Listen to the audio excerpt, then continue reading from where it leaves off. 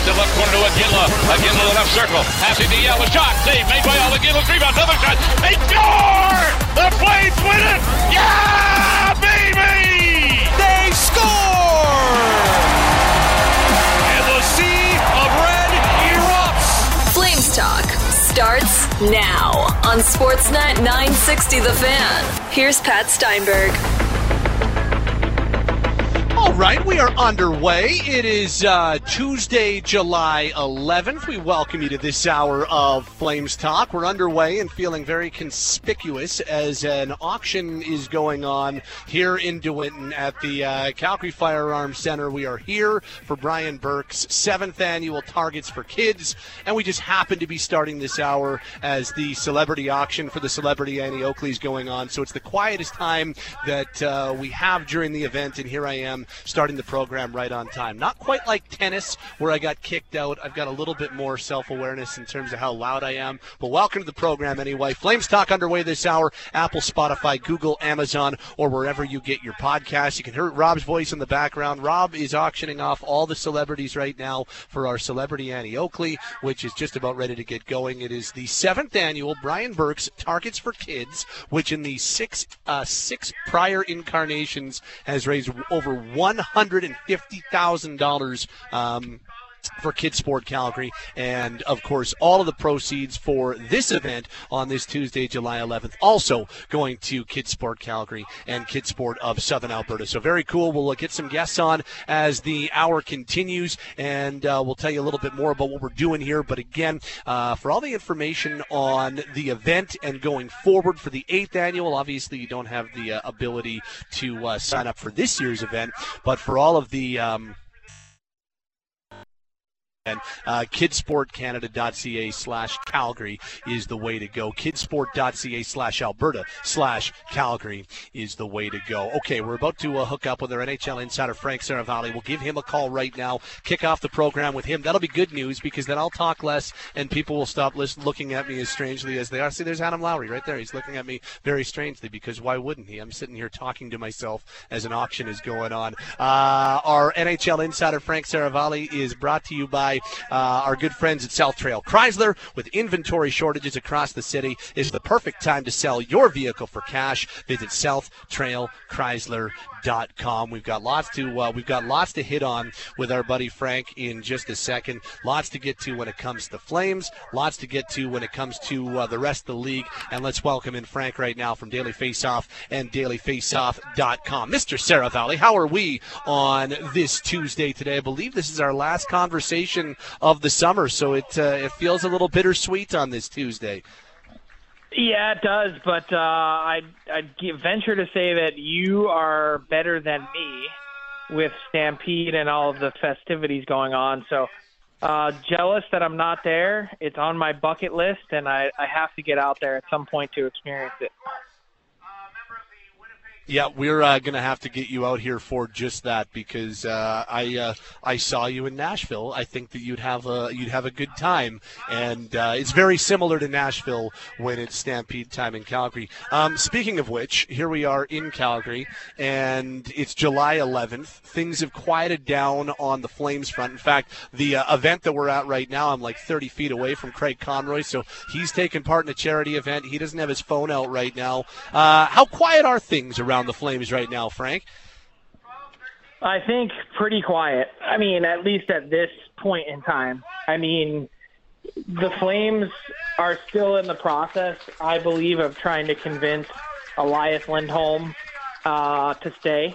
They haven't gotten an answer, but that also means they haven't gotten a no. And when it comes to the other players that are 1 year away from unrestricted free agency, I don't think there was ever really that much urgency to try and make something happen. Toffoli was a bit of a different case. He had voiced the trade request, seemed like he was someone that wanted to go in a different direction, and they decided to pull the trigger on that. I'm a little surprised that there wasn't more urgency on the Hanifin front because everyone knows where that's heading. But I think when you consider where Lindholm is on a much lower or lesser scale, I think Michael Backlund is in the same category, at least in the Flames' eyes. They'd like to try and find a way to convince those two players to come back with contracts beyond next season. So they're not in a rush to do anything. I think Craig Conroy has taken back power and control of the situation. And I think what's really clear in an understated way is that the Flames are going to do things on their terms, which I think is pretty refreshing in a summer in which a lot of players have been able to extract themselves from different situations. So your sense that a lot of the offers that could be out there for some of these guys might be in the underwhelming category right now? Not when it comes to Lindholm.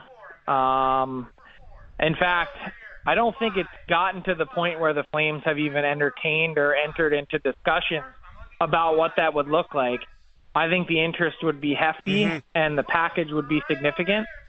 But when it comes to other guys that have lingered out there on the market this summer, whether it's Connor Hellebuck or Mark Scheifele or, pick another player, Erik Karlsson, that's been on the list for a while, those guys are not really in spots where they've been able to drum up a real significant market. And part of that is mostly due to the contract that they're going to earn next.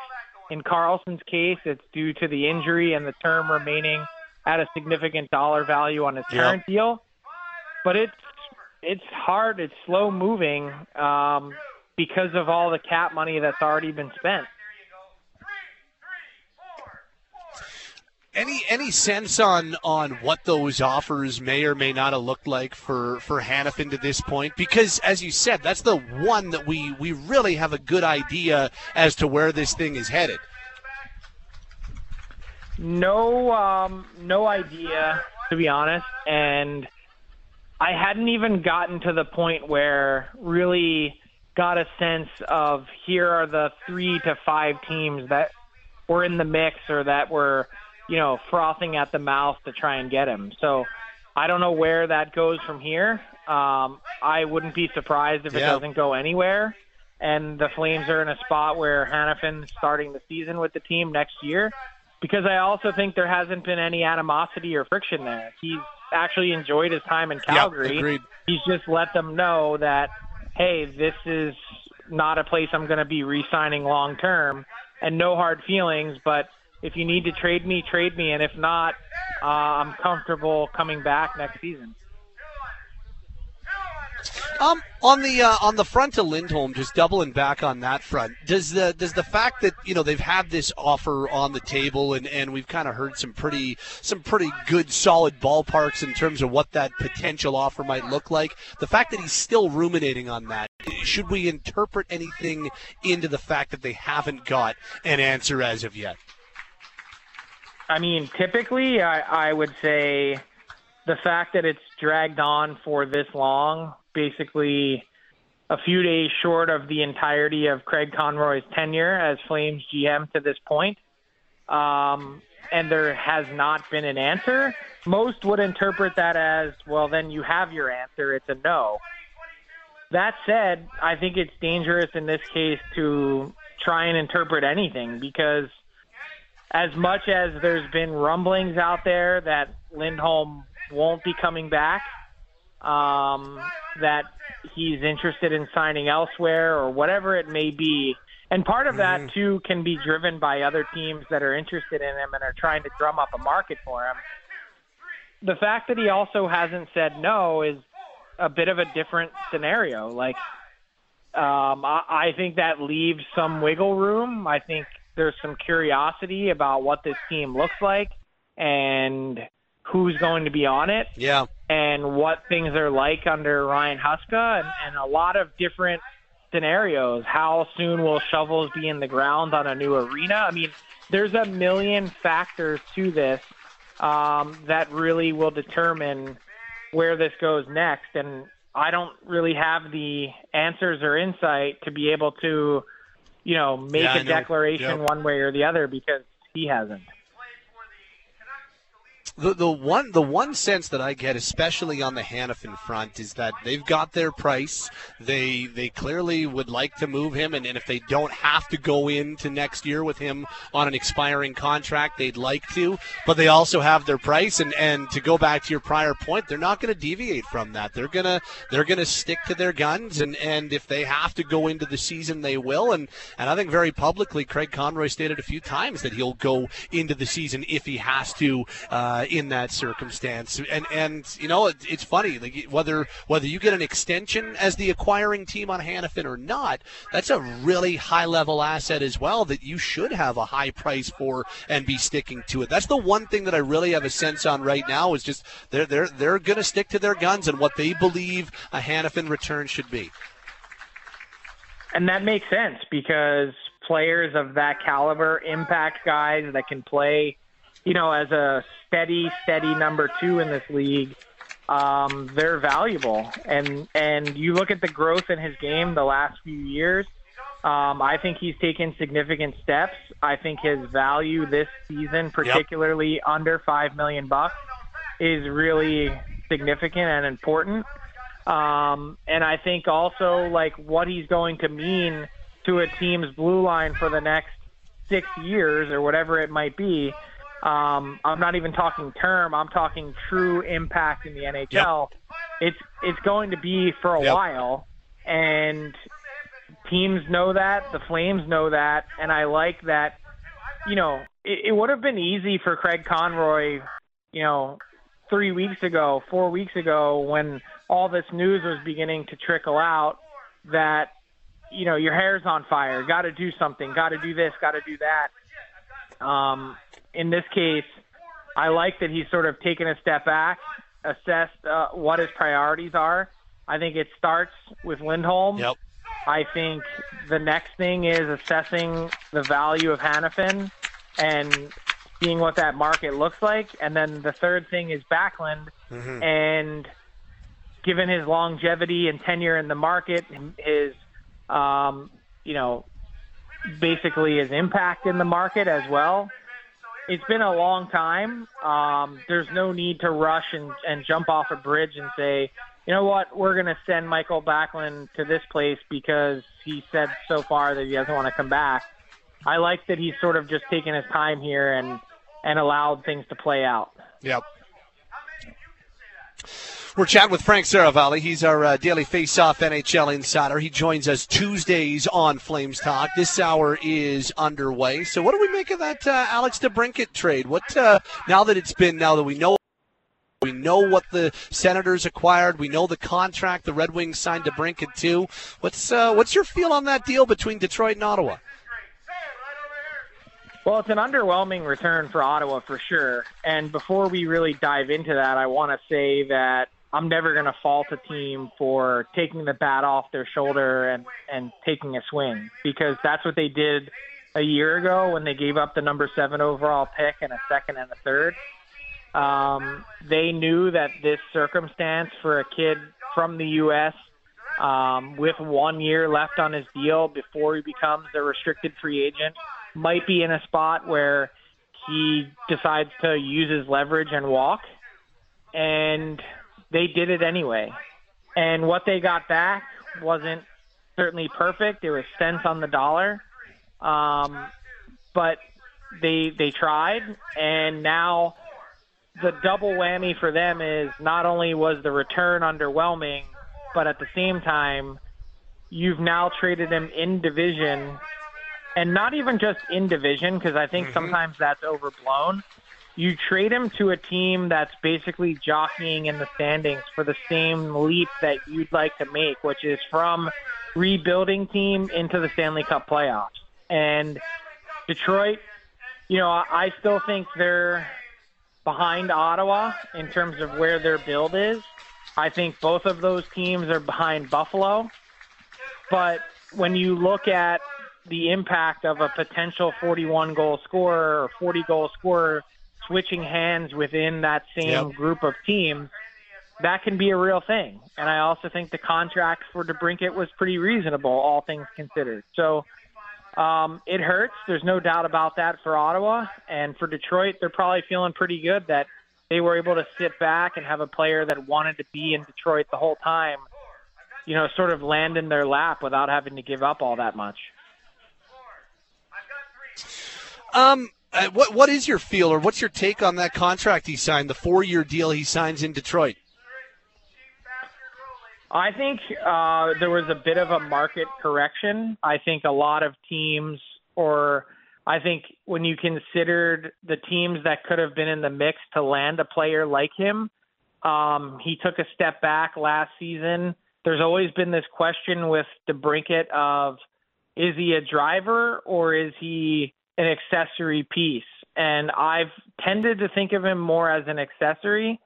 And part of that's, just due to the situations that he's been in, playing alongside Patrick Kane. The big question was, can he do that in Ottawa? Can he put up the same type of numbers? And no, he didn't get to the same goal scoring level that he had previously. So I think there's a correction on that. I think there's also, because he's not a driver, it sort of drags down his number a bit. And because he really picked his destination, Detroit, I believe, was able to hammer both the return and also what they were paying DeBrincat. It was like, hey, you really want to come here? This is the type of level that we're willing to get to on an extension and no further. So they were able to seize some of that control and leverage as much as DeBrincat had some on his own end to determine the destination. Once you really let everyone know where your destination is, well, that just helps the other team that is in that spot that is in line to get you. Well, and I believe DeBrincat was number 1 on your trade board going into the offseason, or going into the draft even. About a week ago, you had him number 1 on your trade board, so he's off the board. But Connor Hellebuyck, number 2 on your trade list. What are we hearing about Hellebuyck and the Winnipeg Jets and where that is or is not going right now? It's not really going anywhere. It's been super quiet on the Hellebuyck front. Not only did that potential cost of what the Hellebuyck extension looks like, even for a guy who's been a Vezina finalist 3 times in the last 6 seasons, that extension talk and those potential numbers scared a bunch of teams off. And more than that, now once you get to approaching mid-July, the chairs remaining in the annual game of goaltending musical chairs begin to dwindle in a significant way. There's really kind of only one spot left that I see as a potential fit for Hellebuyck, and that's New Jersey. And even then, I have questions about cap space and their ability to make it work. But the fact that Akira Schmid is waiver exempt next season, that is one area that I think the Devils are still kind of poking around and looking to potentially improve. But I have gotten some significant pushback anytime that question has come up. Like the goalie, of course, but don't really have any room or interest in paying someone $8.5 to $9.5 million bucks a year to play in net. Same kind of story on Scheifele in Winnipeg in terms of somewhat, you alluded to it earlier, kind of a soft for a guy like Scheifele? Yes, which is surprising in some ways because he's coming off of a 42-goal season, a career year, and a cap hit of only 6.125. So you would think that as a center, the market would be pretty significant or robust. But if you're looking at the next contract, it's going to be really expensive, and I think teams want to see what does Mark Scheifele look like this year. He's a bit older than Lindholm, for instance. Where's his game trending? Is he going to put up another year like he had last year? He's always been someone that has a high hockey IQ, someone that takes really good care of himself, works with Adam Oates to try and find different layers to his game. But I think teams are kind of ready and willing to let that play out and say, instead of giving up something real significant to get Scheifele on our team now, why don't we just wait until free agency next summer? Because it seems like that becomes an ever-growing possibility. Right. And then two more I wanted to ask you about. Erik Karlsson and Travis Konechny, both in your top 10 for trade targets. Where do things stand with those two right now?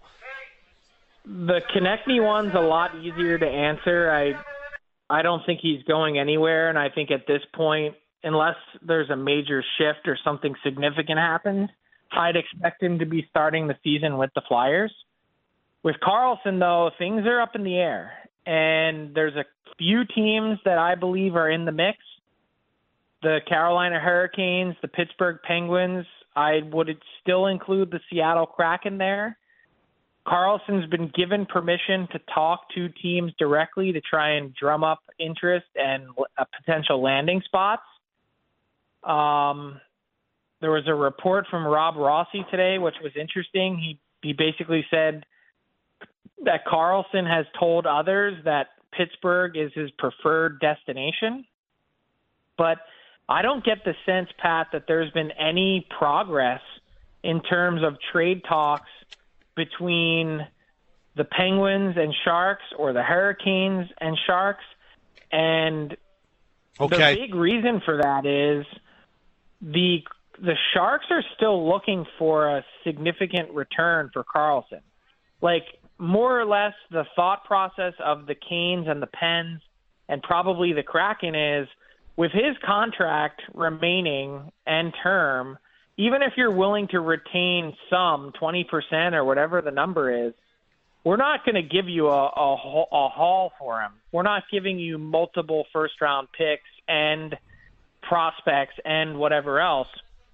And there hasn't been any indication to those teams that the Sharks are willing to move off of what's been a consistently significant ask. So I guess unless there's a shift in that, I'm not seeing a breakthrough here as much as Erik Karlsson might want one. And in fact, those teams are kind of perfectly comfortable to sit and wait and say, hey, are you really willing to start the season with Karlsson? What happens if he becomes a sort of mere mortal again? What happens if he has a 60-point season instead of a 100-point year? What happens if he gets hurt again? Are you willing to take the risk? They're basically saying, we'll take him for nothing if you want to offload him. But other than that, we're not giving you an arm and a leg. Yeah.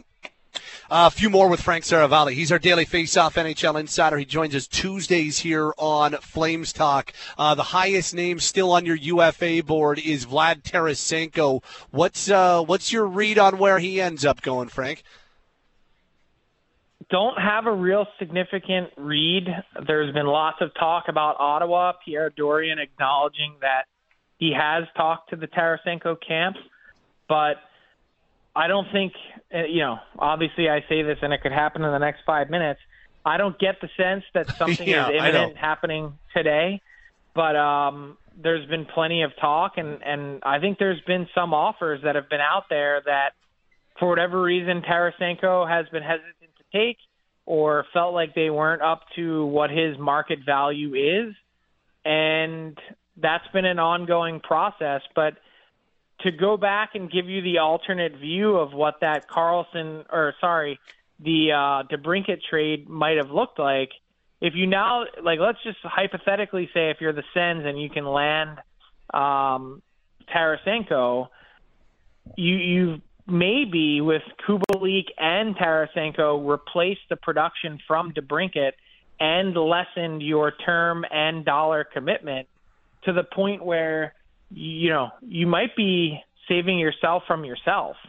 That's the sort of other way to look at the Sens and what's happened here over the last few days. If they can push to get something done with Tarasenko, obviously I think he's still got lots of game left. Clearly he thinks he does too, and we'll see what he can drum up on the market. Patrick Kane and Matt Dumba still unsigned as well. Is there a sense as to how those two are playing things out right now? Kane he's taking the long road here. He's working real hard to get back. His Instagram posts and videos have been nothing short of impressive. He seems to be ahead of schedule, but I also think he's in a spot where he can wait until November or December, whenever it might be that he's ready to come back, to make a decision then. This hasn't been about money, and he's got $125 million that he's made already. It's about picking the best fit possible, and usually by November, December, we know who the playoff teams are, or at least the teams that are going to be in the mix. So Kane can wait as long as then to make a decision and sign somewhere short-term, short money, and hopefully be one of the few success stories of this hip resurfacing surgery that he's had. Well, Frank, as we start to wrap up our Tuesday hits this year, Flames Talk taking a bit of a hiatus until sometime in August. Just as there's UFAs, there's that trade board that you do over Daily Faceoff. Anything else that we should be looking for? Anything else that you've got your eye on? Any other stories we should be tracking as we head into the middle stages of July here? Yeah, I think there's a few things. One, I'm going to have a story in the next few days about the salary cap and where it's heading. I don't think people have a full appreciation for the MOU and what that means. Since the cap didn't increase much this year by negotiation, it's more or less locked in for the 2 seasons beyond this one. Again, subject to negotiation, but there's a formula. And I'll spell out all the details, but essentially it locks the next couple of years in at $87.5 and $92 million, which is a nice jump, but not really as big of a jump as could have been had there been a negotiation this year.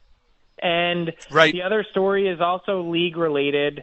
I believe we're getting closer to a culmination of this, feels like more than a year-long investigation into the 2018 Team Canada World Junior team and the sexual assault.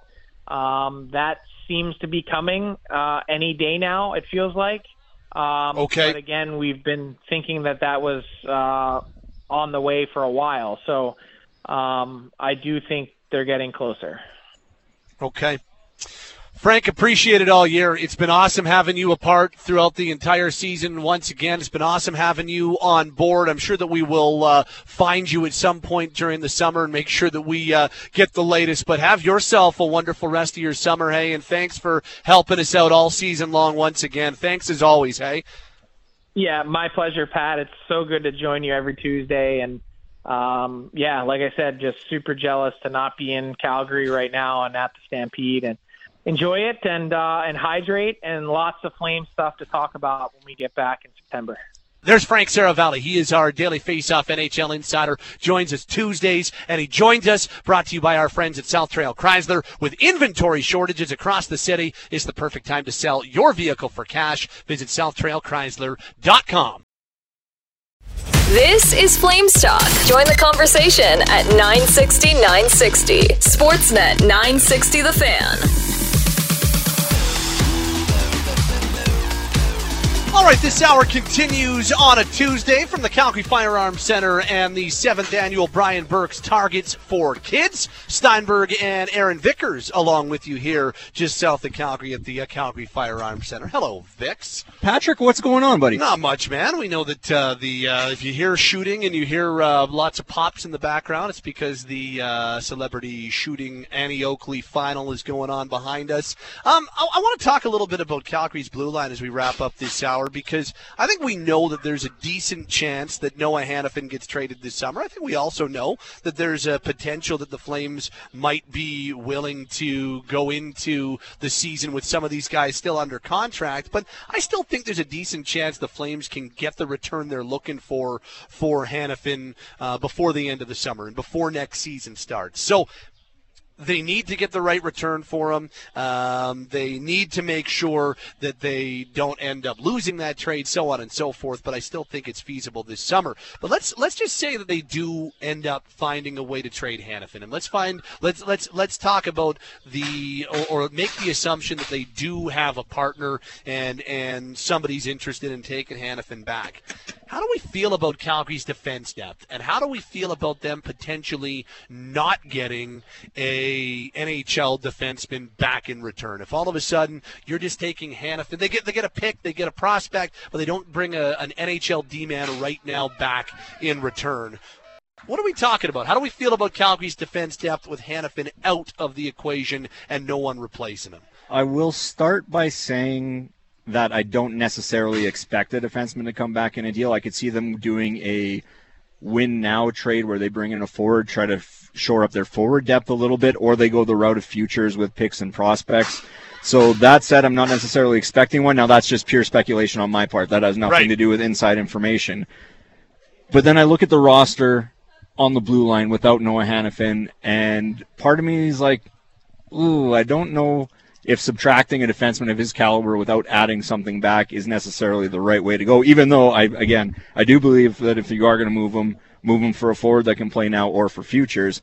But then on the flip side, I look at it and go, well, you're subbing in Oliver Shillington, you're taking out Noah Hanifin. Is basically 1 through 5 is sort of the negotiation from last year to this year. Yep.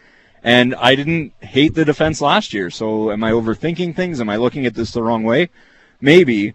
But for me, if they can't bring back a defenseman in the deal, I look to see what's left in the unrestricted free agent market to see what I can bring in. And really, that's thinning out rapidly. The only name that really piques my interest right now is Matt Dumba, and who knows if he's around by the time that a deal like this happens. So on the one hand, I look and I go, oh, man, 1 through 6 of this defense with Noah Hanifin is, to me, a top 5, top 7 blue line. Without him, not so much, but at the same time, I think by moving Hanifin, you can either move towards the future or shore up something up front, which I'm okay with. I don't know if any of that makes sense to you, where I'm looking one way, I'm looking the other way, and not liking what the defense is, but at the same time, those are the moves that I think have to be made. And again, in comparison to last season, I don't think it's dramatically different. I think a lot of how I feel about the defense is going to hinge on Oliver Shillington and how quickly he can get up to speed. I agree on that front. I think when it's all said and done, you'd be here's what you'd be talking about if Hanifin's no longer in the picture. You'd be talking about Rasmus Andersson, Chris Tanev, Mackenzie Weegar, as you mentioned, Oliver Shillington, Nikita Zadorov, newcomer Jordan Osterley, and Dennis Gilbert would be the guys that are still with the group. And Osterley, of course, they signed in free agency. He was the only, to this point, one-way contract they've added. So that would be the defense depth. That's what we'd be talking about. As a group of 7, I still don't mind that, especially, if Shillington wasn't coming back, I'd feel a whole lot different about the situation. I'm not as worried, or worried's maybe the wrong word. I'm not as conditional on, is Oliver going to be okay? Is it Oliver Shillington showed us a season ago, not this past season, but the season before, that he's a pretty good defenseman, and he can really up the level of an NHL team and an NHL blue line. And I know he only had a year off, but lots of guys have years off and come back. He's still in his mid-20s. We're not talking about an aging player. We're not talking about a guy past his prime. I'm really not concerned about the game passing Shillington by or him needing months to get back up to speed, and he's been training his tail off, as we've seen on Instagram. He'll have a full training camp and all that, so I'm not worried about it. I think Shillington steps right back in and is in your top 4. I don't think What I don't think happens is I don't think you have the ability to get Mackenzie Weegar back on the right side. I think Weegar has to play the left side with Hanifin leaving because you need to form a top pairing. And I think Anderson and Weegar showed us last year that they could be a really good top pair together. So if you got Anderson and Weegar with Uyghur playing as offside as your top pair, Tanev and Shillington again, knowing how good they were 2 seasons ago, and then some combination of Zadorov and Osterley or Zadorov and Gilbert or whatever the case may be. I don't think you're in bad shape. I think that you can be in a decent spot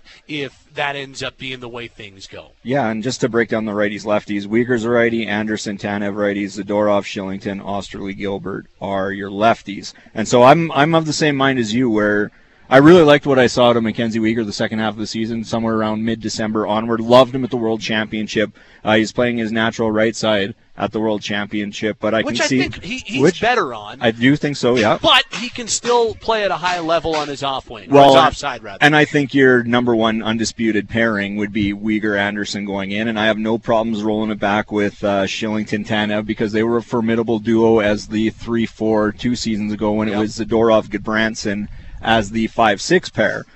And I think maybe some of the I like Gilbert for the most part when I saw him elevated into a higher role. The thing is, I don't know much about Osterley. I'm not going to lie. I didn't catch a lot of him in Detroit. So maybe the question mark lies there for me. I think he has a shot to be the number 6 defenseman. In comparison to last season, I mean, again, if you add Shillington and subtract Hanifin, I don't know if the gap is significant. And don't get me wrong, I'll say it right now. I think Noah Hanifin's a better defenseman. We haven't seen Shillington in 16, 17 months, somewhere in there. So there's still some stuff that Shillington has to prove. Again, we've seen the training videos. He's probably skated more to this point in the offseason than anybody on the Calgary Flames blue line. I think that's probably a fair assessment. I think Craig Conroy said something similar at the tail end of development camp. So is there a dramatic difference between what we could see last year and what we might see this year? No. It certainly helps with the drop-off, right? Yes. All of a sudden you're not going from Hanifin to nobody. You're going from Hanifin to Shillington as an addition. Now, would it be better if Shillington just rejoined the team and Hanifin, of course, was still on that would be better for sure.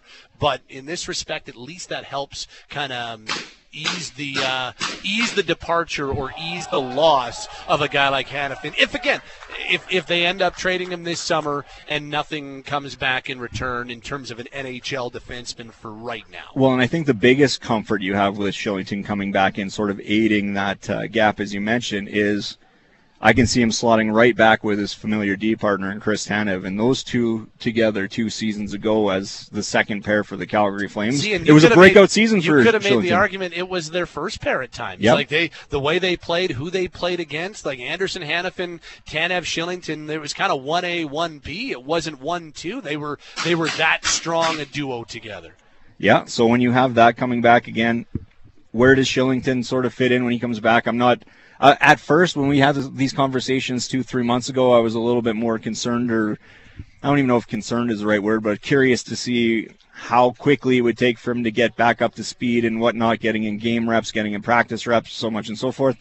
I think having Tanev in that spot come back, if that's indeed what the coaching staff sees, I think that's a bit of a comfort for Shillington coming back, so I'm less concerned about what happens there and the timeline it'll take for him to get back. Right. So, I mean, year over year, we're not looking at drastic differences. Again, will Shillington play the 22.5 minutes a night that Noah Hanifin did? Probably not.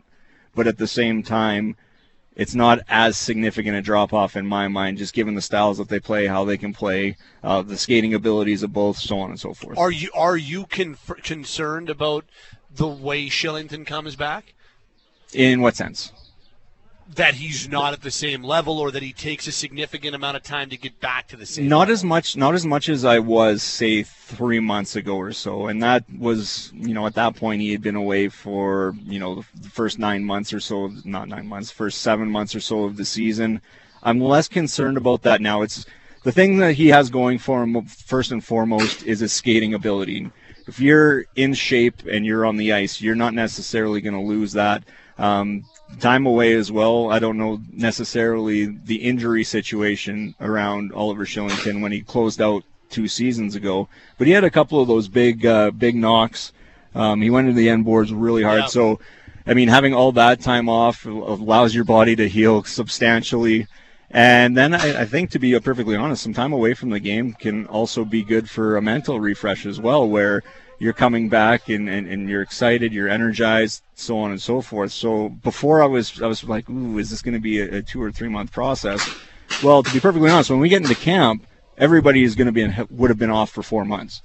So depending on what you do there, between 4 and 16, right? And now I'm not so much concerned about development time lost with Oliver Shillington because of his games played. I mean, it was his breakout year in the NHL, but I don't know where Shillington 2 seasons ago to what his ceiling was. Like, I think he was close to hitting that ceiling of his.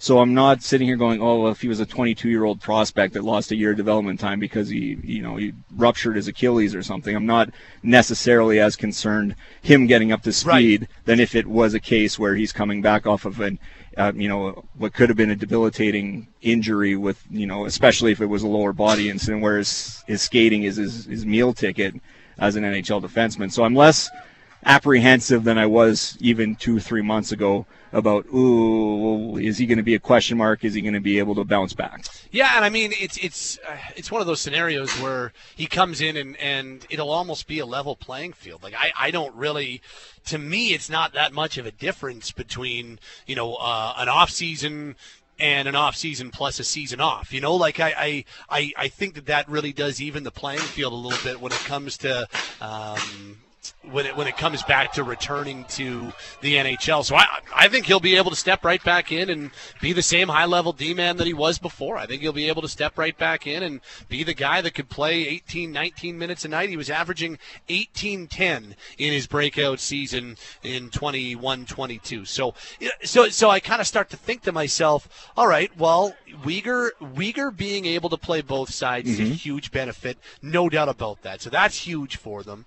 Having a guy like Shillington come back really helps. The Osterley signing, I'm really curious about. He's a good skater, and that's the area that he really thrives in, and he's got a right shot, and it gives you the ability to kind of have a rotating third pair, I guess. Maybe Osterley and Zadorov can form a third pair together. Maybe it's Zadorov and Gilbert who've got to play together. Maybe they go out and do sign another guy. Like, all of a sudden, you start talking about them signing a guy like Matt Dumba, and Dumba is a right shot. You put Dumba and Zadorov together, you got yourself a pretty good third pair. All of a sudden, that blue line looks pretty good, and you don't have a whole lot. It kind of goes back to 21-22, where there was not a ton of separation between those three pairings, and not a ton of separation in terms of their ice time. Goodbranson and Zadorov were playing just a little bit less than Shillington and Tanev were, who were playing just a little bit less than Anderson and Hanifin were. So, yeah, I do think that would help. I just don't know if it's necessarily in the cards or not. No, and when you look at what's available left again, Matt Dumba, in terms of time on ice and defensemen that are, as is right now, unrestricted free agents, Matt Dumba played 21-16 last year. Benoit, 19-20, he's 24-year-old left shot defenseman, had 10 points, 78 games. Then you have names like Caleb Jones, Ethan Bear, Nick Holden, Scott Harrington. So I don't know if I'm enthusiastic about what's left over if you do make a move and trade Noah Hanifin and then look to the free agent market to fill a gap. I think the 7 guys that we've been talking about are very likely to be the 7 guys that enter training camp. I don't necessarily see something on the free agent front. And again, pure speculation on my part, but the way I see a Noah Hanifin trade shaking down is it's either a top 6 forward or we're talking about a futures deal. I think my hesitation with the original question of how do you feel about the defense heading into the season minus Noah Hanifin, I just would have been so curious to see 1 through 6 of Weegar, Anderson, Tanev, Zadorov, Shillington, and Hanifin. Because when that deal was made last summer, I was like, well, how do you win championships? Goalie, defense, center. And suddenly the Calgary Flames at that time, don't roast me on the text line at 960-960, but you had the Vezina runner-up. You had 1 through 6 on defense that I think could have went toe-to-toe with any other D-core. And then down the middle you had Lindholm, Kadri, Backlund. Yeah. So I would have been really curious to see how those 6 could have performed together as a unit. We might not get the opportunity to see that with an upcoming Noah Hanifin trade. But again, I might be splitting hairs somewhat when you're subtracting Noah Hanifin, but adding Oliver Shillington to the core. We are underway. In fact, this hour starting to wrap up as we continue here from the Calgary Firearms Center. We're here for the 7th annual Brian Burke Targets for Kids, which has raised more than $150,000 for Kids Sport Calgary, Kids Sport Alberta since its inception. So the 7th annual Brian Burke's Targets for Kids. I remember when this was first proposed and Rob first brought. I was really curious as to, okay, is this going to take off? Well, it is taking off. Yep. And we've got lots of people out here in DeWinton and lots of people who are enjoying themselves. You've got the Celebrity Annie Oakley, which is going on right now. And when they do the 8th annual Brian Burke's Targets for Kids next summer, honestly, it is a really, really cool event to be a part of. Now, I've never been a part of it myself. I have just watched and been here and seen as it plays out. But you get your group of 4 together, you come out, and you, under extremely safe conditions here at the Calgary Firearms Center, which is world class, they teach you the ropes. If you have never shot before, that's fine. If you've never shot targets before, they're going to get you totally up to speed, and then you do it. Plus, then you've got the celebrities who are here with you. You're hobnobbing with them. You have got the auction that they do, and you bet on them for the Celebrity Annie Oakley. This year, Nazem Kadri is here, and Adam Lowry is here. Craig Conroy is here. Just to name a few of the celebrities.